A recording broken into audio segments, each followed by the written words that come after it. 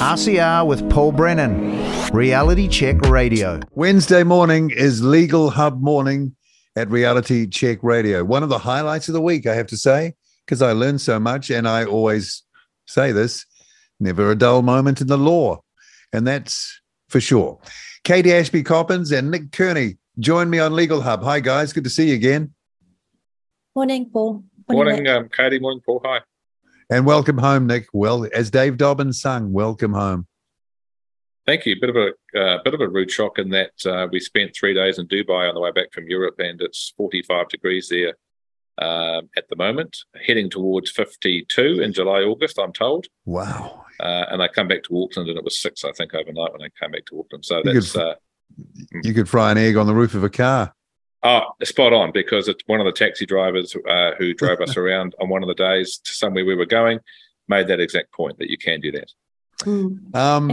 Do they still have the little birdies when you arrive home tweeting away?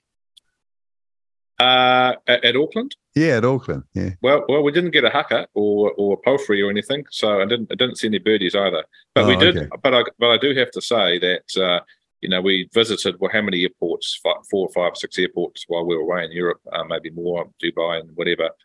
And by far and away, Auckland was the worst in terms of how slow it was to get through, how disorganised it was, how MAF, if you want to call it MAF, or the border around biosecurity, queues 2 hours long to get through biosecurity at Auckland Airport. Every other airport we went to, Rome, Athens, these are busy cities, right? Dubai has 90 million tourists a year. You breeze through them without even knowing, really what you've done, and before you know it, you're walking out the other door.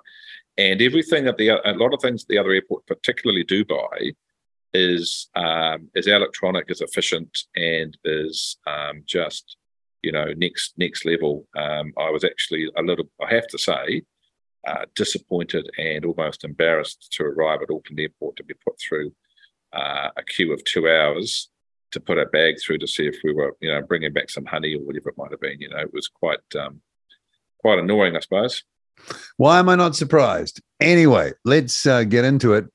And I saw this story a few days ago, and I'm glad you've brought it up for our Legal Hub chat, how employers deal with extremists in the workplace.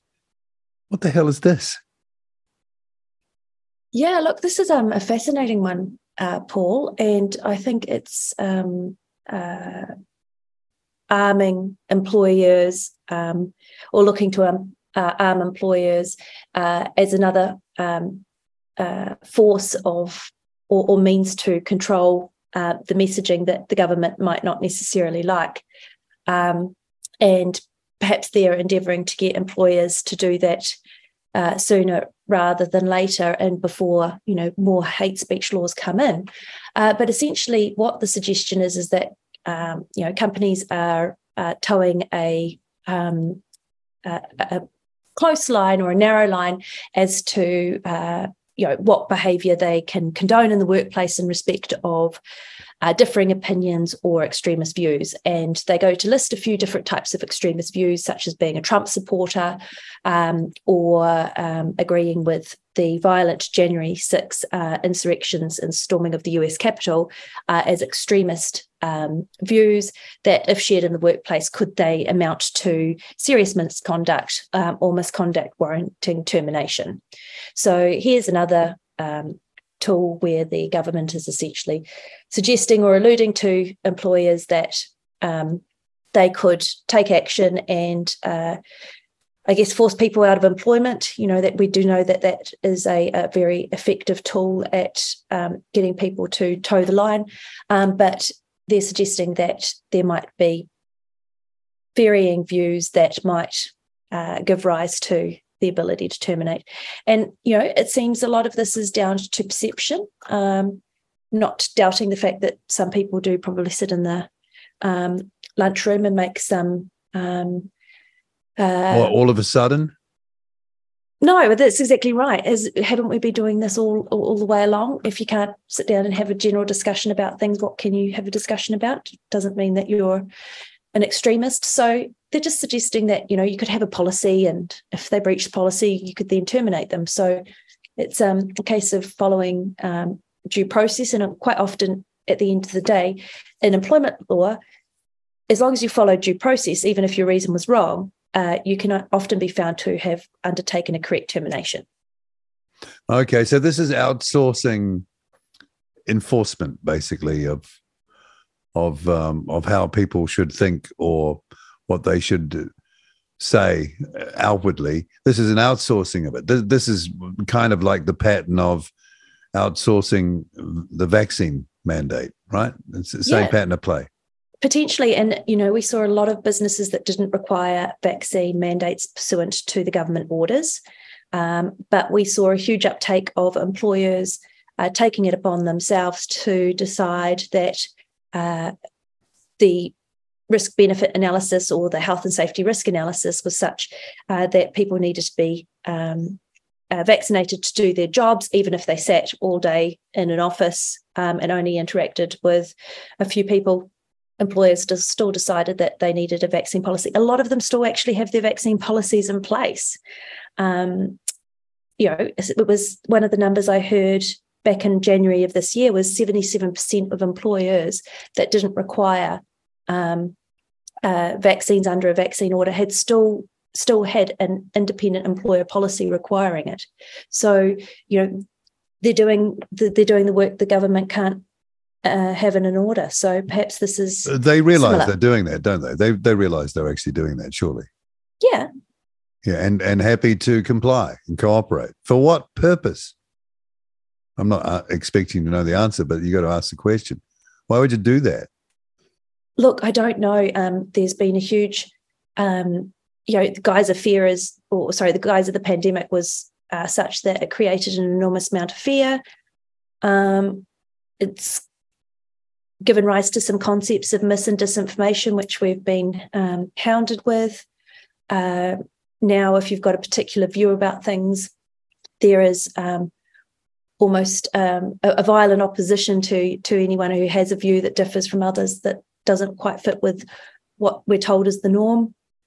Meantime, you're looking across the office and that guy's got it, that woman's got it. They've had it for the four times in a row. But hey, yeah, it is incredible. It's putting the hate speech laws into an employment policy. So it's interesting that they've chosen as examples that you've just mentioned there, Trump and January the 6th. I think there's a lot in those two. Maybe there are more, but there are a lot in those two. That tells you a lot, those two points, because that creates an obvious dividing line for people, for everyday people. Absolutely. So, that is done on purpose, so on purpose. Correct. And then the other examples that they give, you will not be surprised to know, neo-Nazis. Still waiting for that to be properly defined, given the very strong messaging from at the Posey Parker event. Who exactly are these neo-Nazis? Could you give me a proper definition? And then also, LGBTQIA and the like. So they're the sort of 4 examples that are given in this article about managers or employers managing extremists in the workplace. Katie, did you read the online version or the hard copy version? Hard copy version. Right. Was the online version more enlightening, Nick? Yeah, it's worse. And if you think it, because I only had the online version because I didn't see the hard copy version, and I when you sent it to me, I Googled the headline, and got the online. The online version has links to the extremist organisation Voices for Freedom in its article. But more worryingly, bang smack in the middle of the online version is a very brief snippets of Fire and Fury. Oh, crikey, really? Yeah. Incredible. I hadn't seen that. It must come down to the different publication rules Yeah, between the media, written media. It's pretty clear what's going online. on here. Yeah, so they had actually embedded some URL links and some of the wording on the online version that you could click on. And it brought up, the parliamentary protest, Voices for Freedom, etc. And then, as I say, a brief video on Fire and Fury. Oh goodness! Yep. Sounds like a advertising opportunity for staff. Yeah. What sort of world are we in? Dystopia. I mean, this is just. I didn't think it would get better, and it doesn't. Yeah. Does it? So just on I remember, and this is a slightly different issue, but same topic in terms of workplace behaviour, I suppose. I remember probably 3 or 4 years ago reading a case in our media. I think it might have been offshore. I think it might have been in England, but a man, it was a man. He was censured. I think a personal grievance or whatever you might call it, in the jurisdiction he worked in. I think it might have been England. Look, it might have even been New Zealand. He made a comment to a female work member or fellow employee, that she looked good in the red dress she was wearing that day. Okay? So, gee, you look good in that red dress.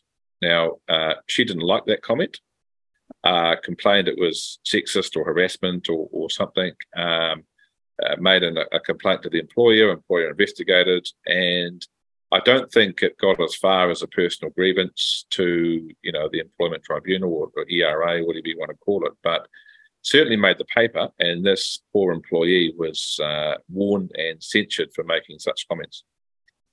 Now, one of the things that I've noticed, being in the work environment in my industry, law for, and others, I suppose, but for 20 plus years, is the how can I say workplace kind of social events, including the absolute watering down and sanitization of workplace culture over the time.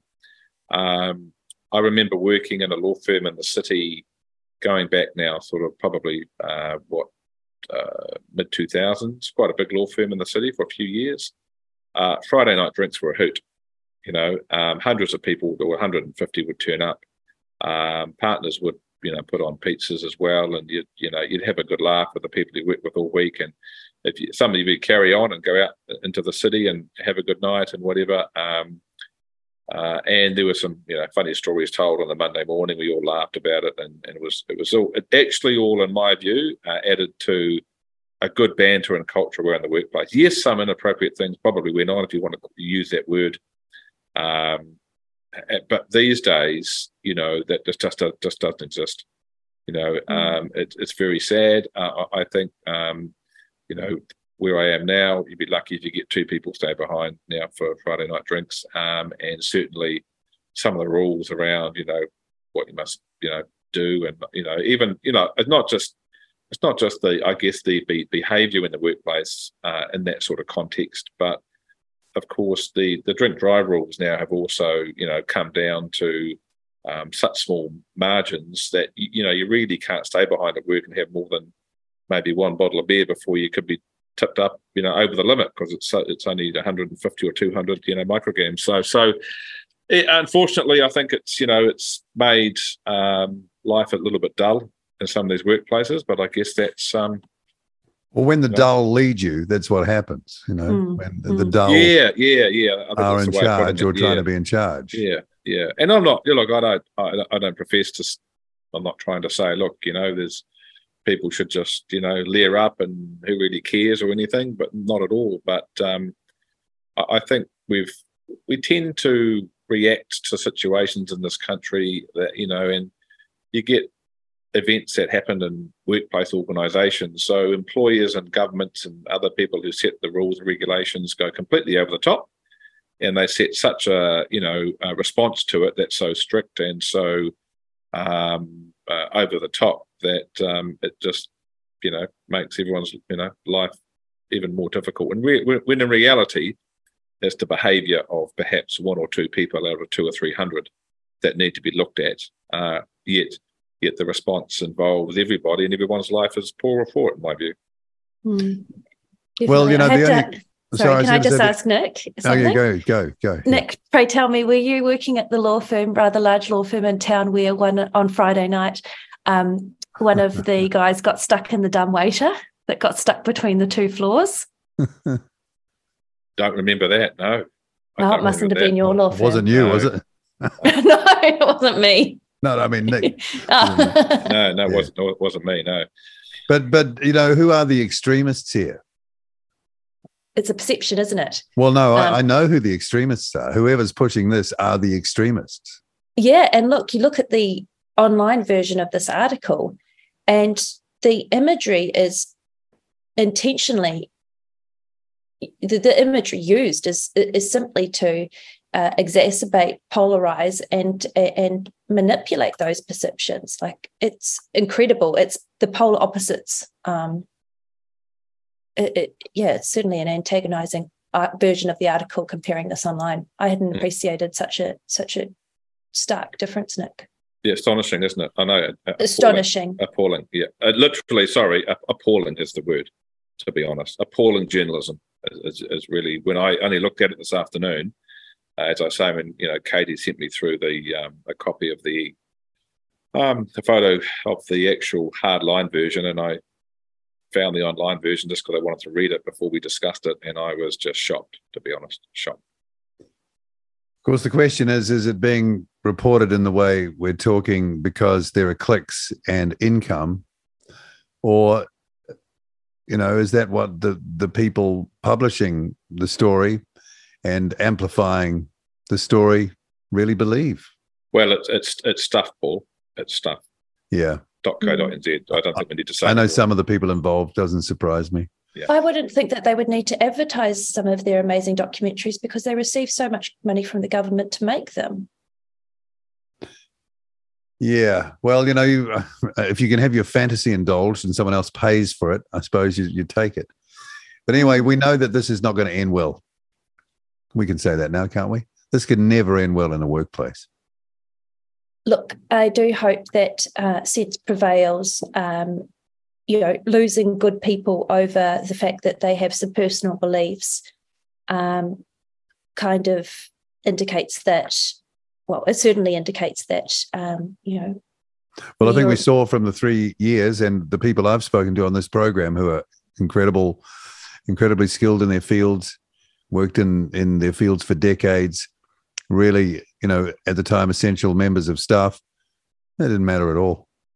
Correct. And so it's, you know, the threat isn't a medical procedure now. The threat is now, holding a different view.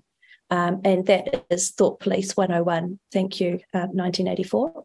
And look, there's a shining light, if there is one in this, Paul, in that the very last, I think, paragraph or so, Michael Wood, the Employment Relations Minister, he confirmed that the government has no plans to amend or look at employment laws in relation to any of these issues. So I guess that's, well, not yet anyway. Well, he doesn't have to, because he's saying that you could have a policy that sets it out. And here I'm going to suggest to you how you can do it. It's outsourcing it, so you don't have to do it. That's the thing. Fair point. And I suppose if they introduce hate speech, and some of the stuff is deemed to be hate speech, you won't be allowed to say this stuff in your employment area because it's a criminal offence, basically. Correct. And if it's a criminal offence and you commit it within your work environment, you're gone instantly.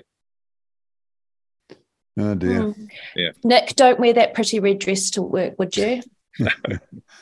And I hope no one says, Nick, that's a pretty red dress, because that'd be all over for them then, wouldn't it? You look good in that red dress. Something very similar to that. And I just thought, again, we come back, you read about and you hear of situations. I mean, what is wrong with that? Can I say, what is wrong with that? People go out to a fashion store, they spend a whole lot of money on a dress, let's say, to look what? Like they're wearing a sack. Well, look, I mean, and then someone compliments you, and then it's a problem. Yeah, I mean, and it's akin to the situation sometimes you read about where, I'm an old-fashioned gentleman. I might open a door for a female lady to walk through. Well, of course, the real extremists in the world, the real extremists, signify that as date rape or rape, essentially. And there's been writings about that from the sort of militant neo-feminism left, I suppose. But put the I guess twist it around a bit. And what if this employee had said, "Gee, I wouldn't wear that again. Yeah, but you look like I was just thinking pig ugly in that thing. You look pig ugly in that thing. Wouldn't wear that again."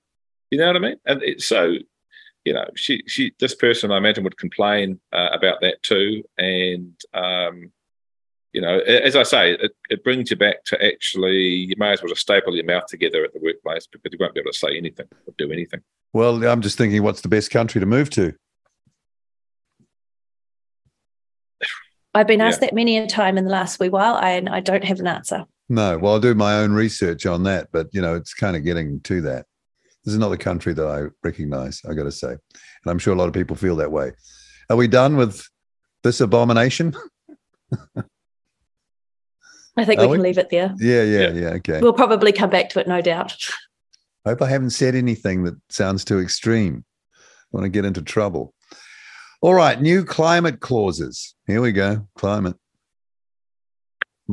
Yeah, so lawyers were advised this week by newsletter, I suppose. There's a law firm in the city in Auckland that was set up 7, 8, 9 years ago or something, and they specialise in climate change issues and climate change matters, litigation around climate change, what have you. And they've helpfully drafted a whole bunch of clauses for lawyers in the commercial area to put into their contracts. And there's a whole, we're talking different types of contracts. We're talking, we call boilerplates clauses, which are standard provisions in every contract. There's, climate change clauses for shareholders agreements. There's climate change clauses for supply and distribution agreements, which is, where one party manufactures something and then decides that they'll give it to you, Paul, because you think you can sell 45 of them to your clients. So you two enter into a supply and distribution type agreement.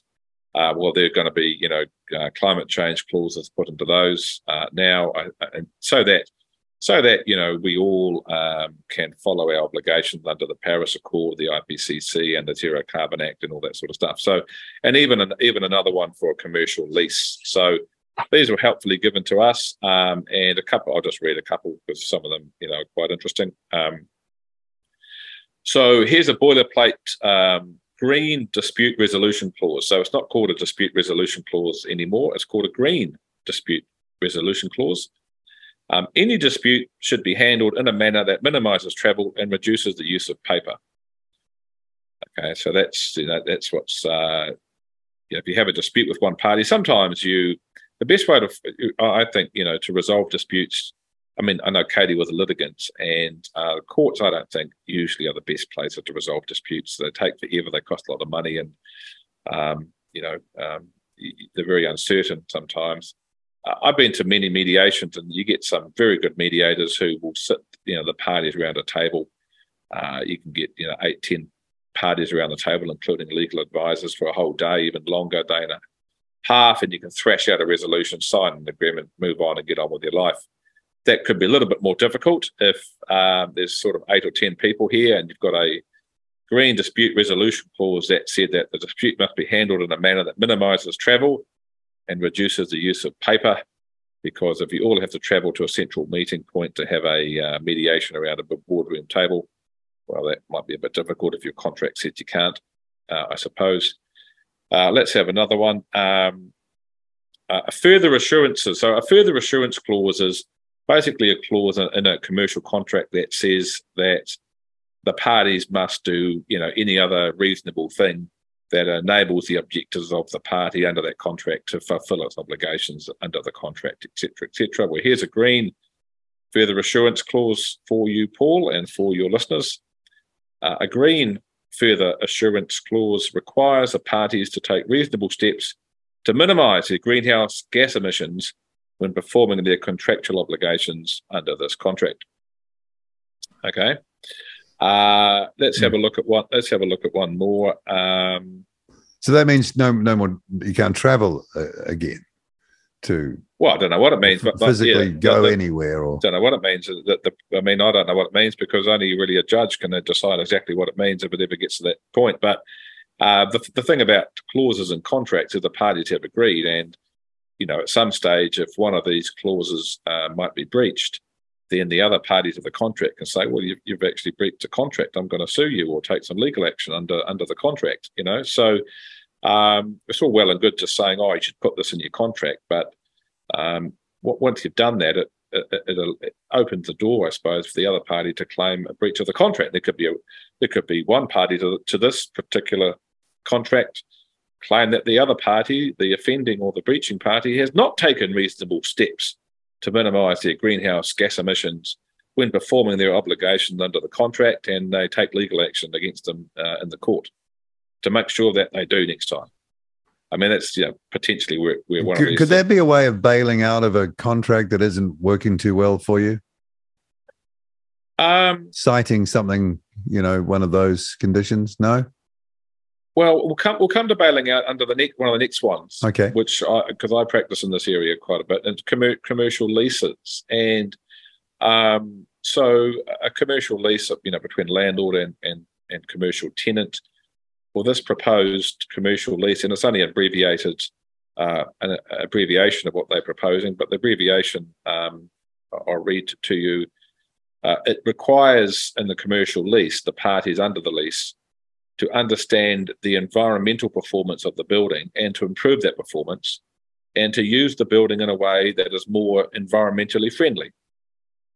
Now, I went on and I clicked on that. Well, that's interesting. Who's meant to pay for the environmental performance improvement of that building? And this long-winded clause requires either the landlord or the tenant, depending on what the actual performance function is, to spend money for that building to bring it up to that improved performance. And if it's the landlord that has to do that, and I don't know what that might be, put in some insulate or some green windows or a heat pump, or I don't know, some other greenery sustainable thing for the building, and they don't do it, the clause that they have suggested could potentially allow the tenant to exit the lease.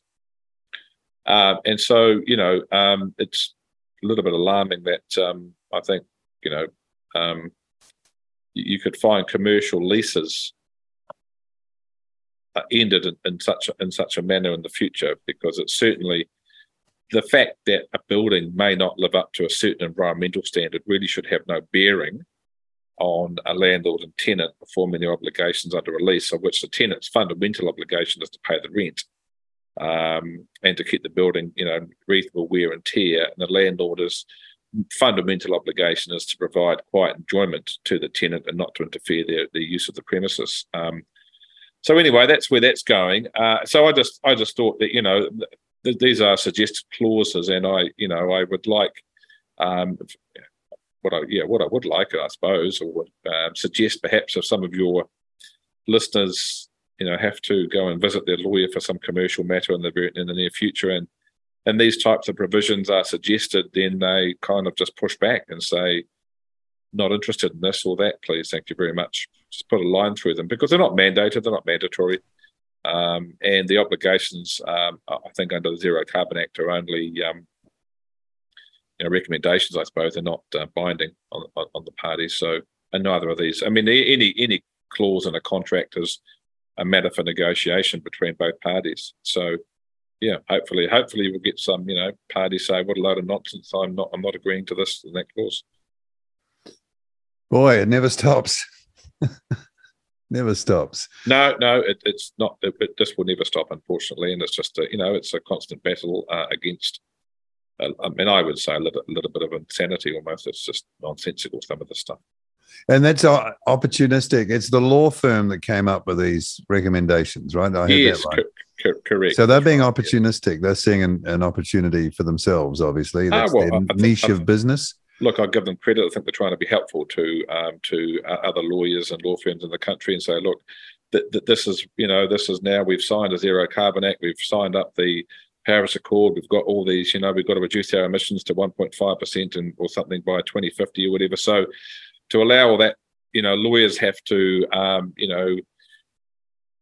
lawyers are expected to make sure that the climate change issues are addressed in this country. So here are commercial clauses which can allow their clients to give effect to all of these, wishes. And someone can always say, no, it won't do business with you on that basis. Sorry, go whistle Dixie. See you later. 100% they can, sure. Yeah. All right. Okay. And I think our next topic of chat is something we've already looked at, but you kind of updating us on it, Nick. So what's that? Yeah, so we have talked a couple of times in the past on the show around the independent report that was put together by the Law Society for Lawyers, and the changes to the way that lawyers are meant to be governed. And of course, one of those changes was that it was recommended by the report and by the people who put it together, the panel, that going forward, one of the fundamental obligations of lawyers is to follow the principles of the Treaty of Waitangi. There's a prominent King's Counsel in Auckland, Gary Judd, and he won't mind me mentioning his name. He writes articles, his name's out there, and he writes quite eruditely and quite clearly on this topic against it, and he's very vociferous on the rule of law aspects of his objections to this, and he wrote quite a long article a couple of weeks ago suggesting that the report should be scrapped and we should start again because all this stuff is very, very dangerous to the law profession. Well, the president of the Law Society wrote a response to that in the latest, one of the latest law magazines, and he said, look, Gary's got it wrong. Lawyers won't have to follow the principles of the Treaty of Waitangi. It's the regulator of the new proposed independent regulator of the law profession that has to ensure that lawyers do and has to follow it. So lawyers don't have to, when they're giving advice, give advice in accordance with the principles of the treaty, but the regulator has to ensure that these matters are taken into account. And I don't quite understand the differences. No, I was going to ask you, what's the difference? Well, it seems a little bit... well, again, it's an outsourcing, isn't it? It's an outsourcing of it. But it's in reverse this time. So it's not us. It's not us. But it effectively means the same thing, right? It does mean the same thing. And it does. And so in response to the president's little letter, the editor, in fact, to her credit, wrote a note in the magazine and said, look, it's specious, essentially, to argue that. Here are the direct wording from the report that relates to these matters. And in fact, she actually referred to an interview that the lead writer of the report gave, and it was on another radio station. And he spoke to that radio presenter about the report. And he was asked by that radio host to name the principles of the Treaty of Waitangi, and he couldn't do it. And so the editor said, look, it's specious to actually say that this is not the intended outcome. And in fact, even the writer of the report couldn't say what the principles were when pushed quite strongly on this other radio show. So I just thought that was quite an interesting thing for the editor to do. And again, it's just another chapter of involvement, I suppose, in that little saga. Yeah, if you're going to go on a radio or anywhere, media, and be interviewed about that, 101 is you're going to get that question. And to not know, not to be able to spell it out, that seems like a bit of an amateur hour thing. Okay, I think, sorry, I just think, Paul, in his defence, he couldn't really spell out clearly what the principles of the Treaty of Waitangi are because it's not clear what they are. Yeah. And did he say, look, those principles aren't clear, I can't spell them out? No, I don't think he said that. No. Yeah. Okay. All right. So that's interesting. On to our next topic, and feels like we're kind of in a way circling back to the first one, Katie, the Centre for Informed Futures. What is the Centre for Informed Futures, and who comes up with these names? The Nudge Unit. Well, seems that we're very lucky to have them because they're going to address the challenges to social cohesion. Their report, which landed or was embargoed until 5 a.m. yesterday morning, is a report that addresses the critical long-term national and global challenges arising from rapid and far-reaching social, economic, technological, and environmental change. So this is a department heavily centred around the University of Auckland. I think I'm pronouncing this correctly when I say its name, rather than the Centre for Informed Futures, is Cohesion, which is a research centre and an independent, non-partisan think tank. Of course. At the University of Auckland, with associate members across New Zealand and the world. We've got a few personalities that might be familiar names of the last few years. We've got Professor Sir Peter Gluckman, former Prime Ministerial Science Advisor. Yes, and Director of the Centre for Informed Futures. We have Professor Paul Spoonley. Oh, yeah, they're all there. Yeah. Co-director. We've got Dr. Anne Bardsley, who's a deputy director, and she was a senior analyst in the Office of the Prime Minister's Chief Science Advisor. And we've got Professor Richie Poulton, Dunedin Multidisciplinary Health and Development Research Unit. We have Charles Royal, Strategic Advisor for Māori. We then have Hema Sridhar, former Chief Advisor for Industry and Science at the Ministry of Defence. And then Dr. Dornell Klein, Research Fellow, an interest in economic security and inequality. So we've got that 7 producing this report, and I only got fed it late yesterday afternoon to talk about it this morning, and it's really does feel like we've circled back to what we were talking about first up in the show this morning, and we've got an analysis about the mistrust in government and concerns about that. And of course, we don't have mistrust in government when, the government does overregulate or, impose itself too much in our society. Destroy people's lives. Yep. It's got an acknowledgement between autocracy and democracy, and it has, it identifies key concepts that we've already known. And then it goes and gives these quite incredible examples, entirely based on the perception of these 7 or so authors. So it is an incredible report. One, I suspect, will be the basis for future work in order to curb or quash social disharmony. And fortunately, we have these 7 giving their views on how they're going to create social cohesion.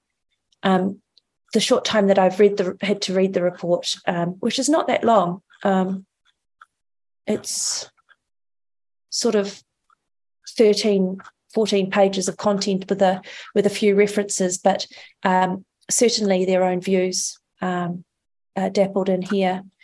Suggesting that the 2022 protest in Parliament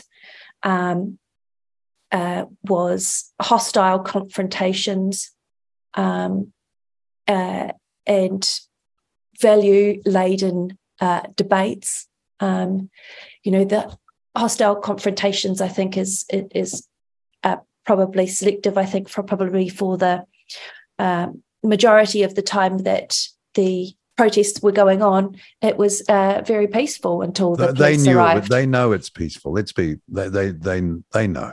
Correct. And so, then you've got the situation where, we're talking about undermining the trust in government, and then you could have a direct reflection on the protests and say, well, I have no doubt that had suitable ministers met with protesters and to discuss when mandates were ending and the like, and to hear what they had to say, I think that it would have been a very different situation. I think that trust in government might have been enhanced as opposed to undermined. So there was definitely choices that were made around that. But that was, of course, used as an example, much like the online version of the article we were talking about at the beginning about extremism. So, look, it's an incredible report. It's, I think, a foundation for a lot of what is to come. It suggests that the media is the fourth estate, not the fourth branch. And look, to be honest, if the media was doing their job, I don't think reality check radio would need to be in existence. Again, they know that. They know that. That's correct. So, look, an interesting article. I'm sure it's now available online with the embargo lifting yesterday morning. Not one person from this group. Look, they just seem that they're all very interconnected. Incestuous is something I would suggest, and no doubt selectively chosen for the messaging that they would give. It seems very imbalanced. And I think for a document that's there to encourage the trust in government and institutions, it is being done so selectively. Well, the pattern has been, correct me if I'm wrong, is that you get a think tank. You call yourself Correct. a think tank, and you've got some academic people in there with doctors in front of their names. They've all, as you say, interconnected through their various roles. They've all been in the trough, let's say. So you come out with a report. Now media can say this expert think tank. Correct. And that amplifies the reporting. So at the consumer end, it sounds like this is all legit. That these are the smart people and they've done their analysis and all of that. This is the technique that's being used. This is in my view, a pattern of play, and it's done in a very deliberate way to achieve a result which has at the back of it plausible deniability by the folks who've generated it. I mean, I think it stands out like dogs, what? Because how can these people be so off the planet? Yeah, it's 100%, and we'll just chime in there, 100%. And what it's also doing, and we saw it, of course, markedly and quite emphatically, I suppose, during the COVID stuff, it's politicizing science, right? Yeah. And I've just had a look here. I was quite amazed to see, excuse me, that, Sir Peter Gluckman has added his name to this because, this looks like social sciences to me. I've got a quick look here about his background. His research areas are perinatal physiology, biology, developmental neuroscience and neuroprotection, pediatric and experimental endocrinology, and the interface between ecological, developmental, and evolutionary biology as it applies to human health. Okay, that's his. I mean, he is the only New Zealander to have been elected to the United States National Academies of Science. He is a remarkable scientist without question, but his background is a pediatrician. Okay, he's a trialed scientist pediatrician, and I've just read his background. And now all of a sudden he's head of this institute, and he's put in front of the public as some sort of social scientist and able to comment now on social cohesion.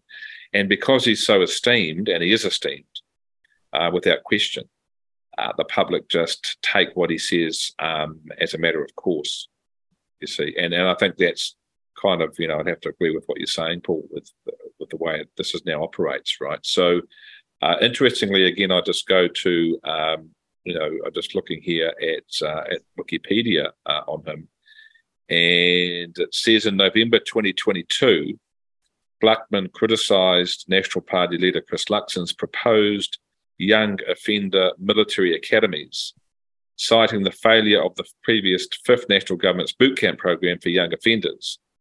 As Chief Science Advisor, Gluckman published a report in 2018. He concluded that boot camps and other inverted commas scared straight programs did not work, and in fact, all they did was increase the prevalence of crime. So this is a paediatrician talking about causes of crime now. His name goes to it, and people just say, "Oh, it's Sir Peter Gluckman. It must be correct." And no one will call it out, or we are, but no one, no media won't call it out. No, so they're not. Yeah.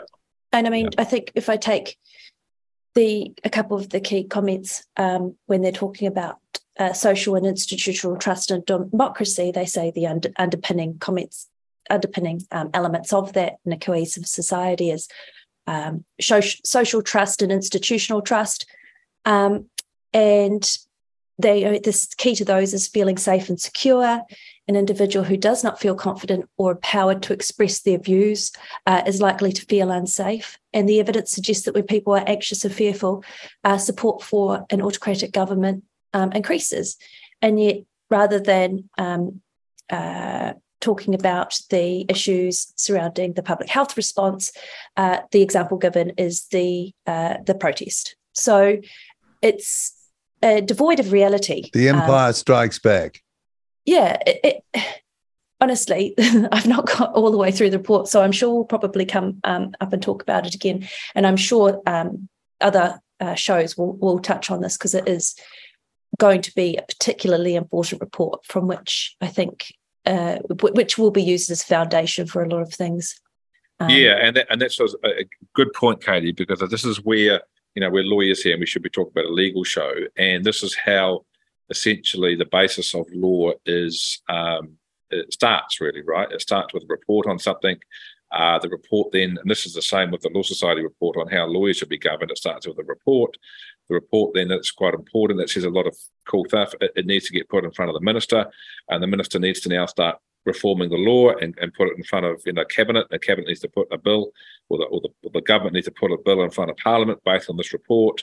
Parliament needs to vote on it, and this is where it starts, right? This is how law reform, I suppose, should happen. You see, and so from a legal perspective, from the process of lawmaking, these sorts of reports, and they might be, to listeners dismissed as, oh, that's I'm not paying attention to that, but they're very, very important for these sorts of reasons.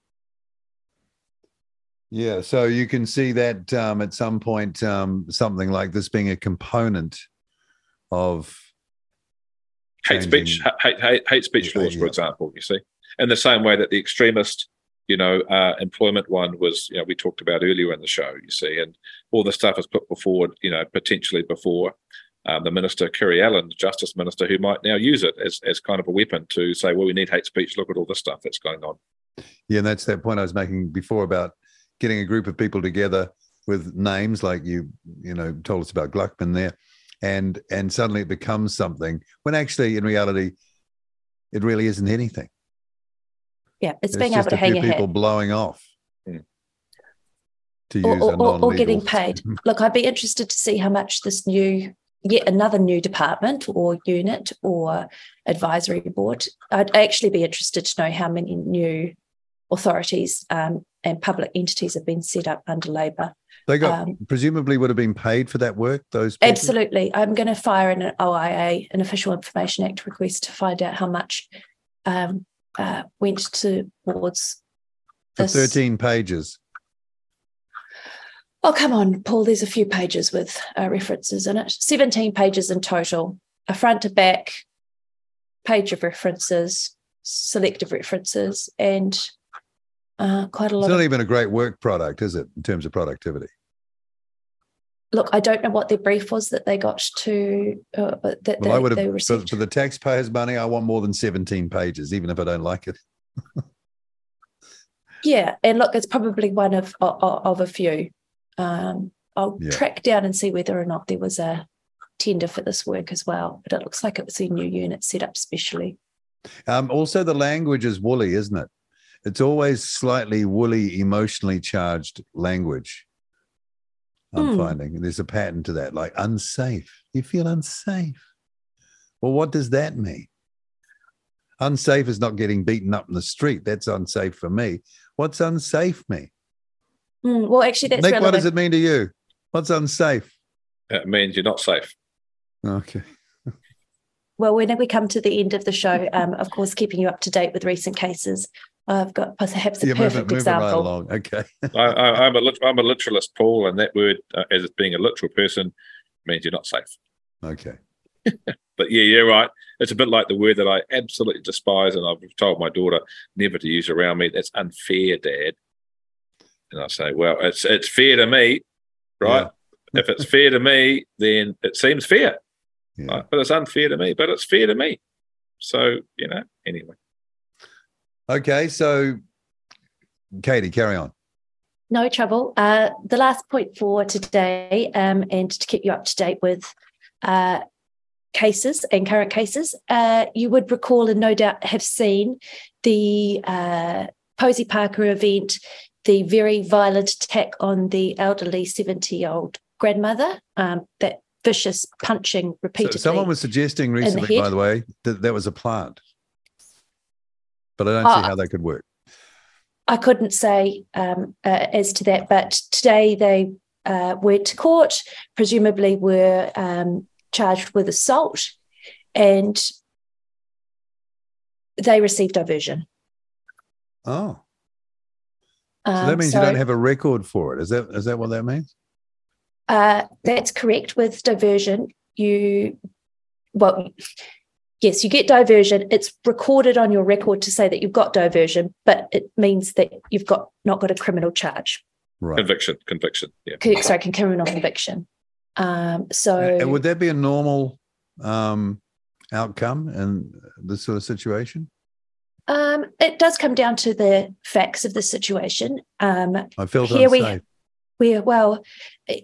I would feel unsafe if a person is able to. No, I'm talking about the one who did the assaulting. Oh, okay, sorry, I misread. Silly me. That's all right. But look, it was a atrocious assault that was caught on camera. It would, I think, have been a slam dunk in the courts if it was prosecuted. But to get diversion for this situation, I'm not sure if there would have been conditions around the diversion that was granted.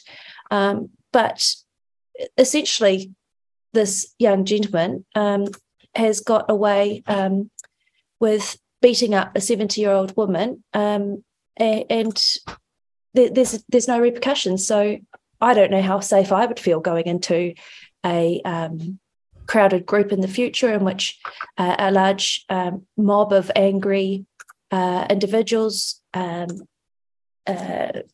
arrives, and apparently you can get away with it. So the police weren't there properly. We've talked about that already. And then when it comes to the consequences, there really are none. None. And look, what happens?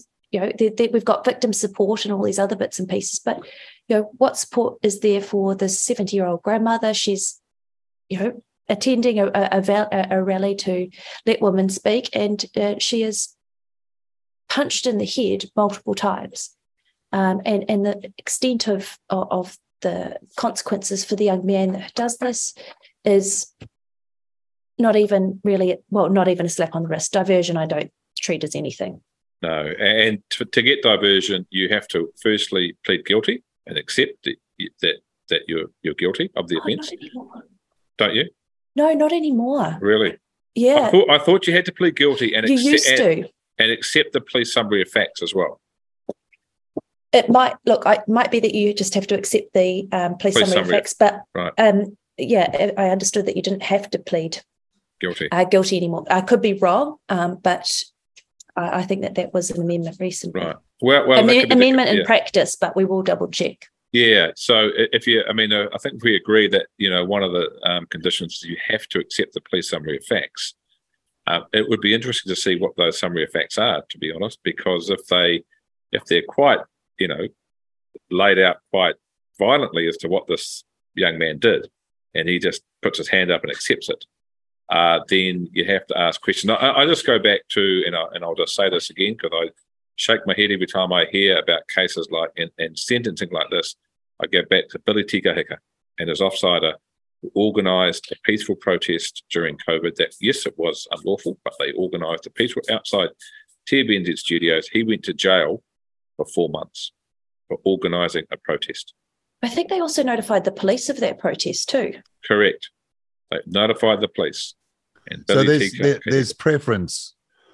That's preference, isn't it? And that's what we're seeing. The preference for certain groups.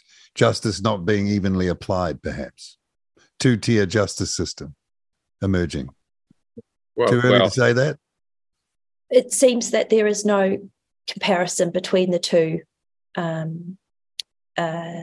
examples, and the outcomes are polar opposite. Yeah, well, you've got the guy going to jail for 4 months for, well, what did he really do? And no consequence. I mean, if that was my grandmother, man, he'd be hearing from me. Just saying. Yeah, perhaps he argued tikanga. I don't know. What? Say that again? He might have argued tikanga. Oh, okay. Part of his defence, see? That might be part of his diversion. Who knows? Okay. Yeah, that would have been a smart move. Yeah. Okay. Would there be any comeback for the woman assaulted? So hang on here. Well, it's not, look. Oh, you go, Katie. Sorry. Well, based on my experience and knowledge of people that have gone through victim support, who's to know she would even find out? She'd probably find out from these socials posts that it had even happened. And I wouldn't even know. I couldn't even tell you whether or not she's had a chance to meet with the young man and his family to discuss the event, or whether or not she's had any supports, whether or not she would have even been offered counselling. So it's not about the victim in any criminal case, I don't think. Well, it is in this case because the young boy was the victim himself. Obviously. Oh, forgive me. Yeah. Sorry. So I misunderstood. He felt unsafe. Yeah. And I think, look, last time I checked with diversion, it was a long time ago in the police, or just after, when I was doing a bit of criminal law after I graduated. But I think the victim has to agree to the diversion as well. Used to be the case that the victim had to agree to it. I won't say potentially coerced by the police into agreeing to it. That would probably be a stretch too far. But the police have to represent the victim, the old lady. Essentially, that's their job on behalf of the state, and so it is part of their job to say, look, we think this is an appropriate case for diversion, and we'd like you to consider it.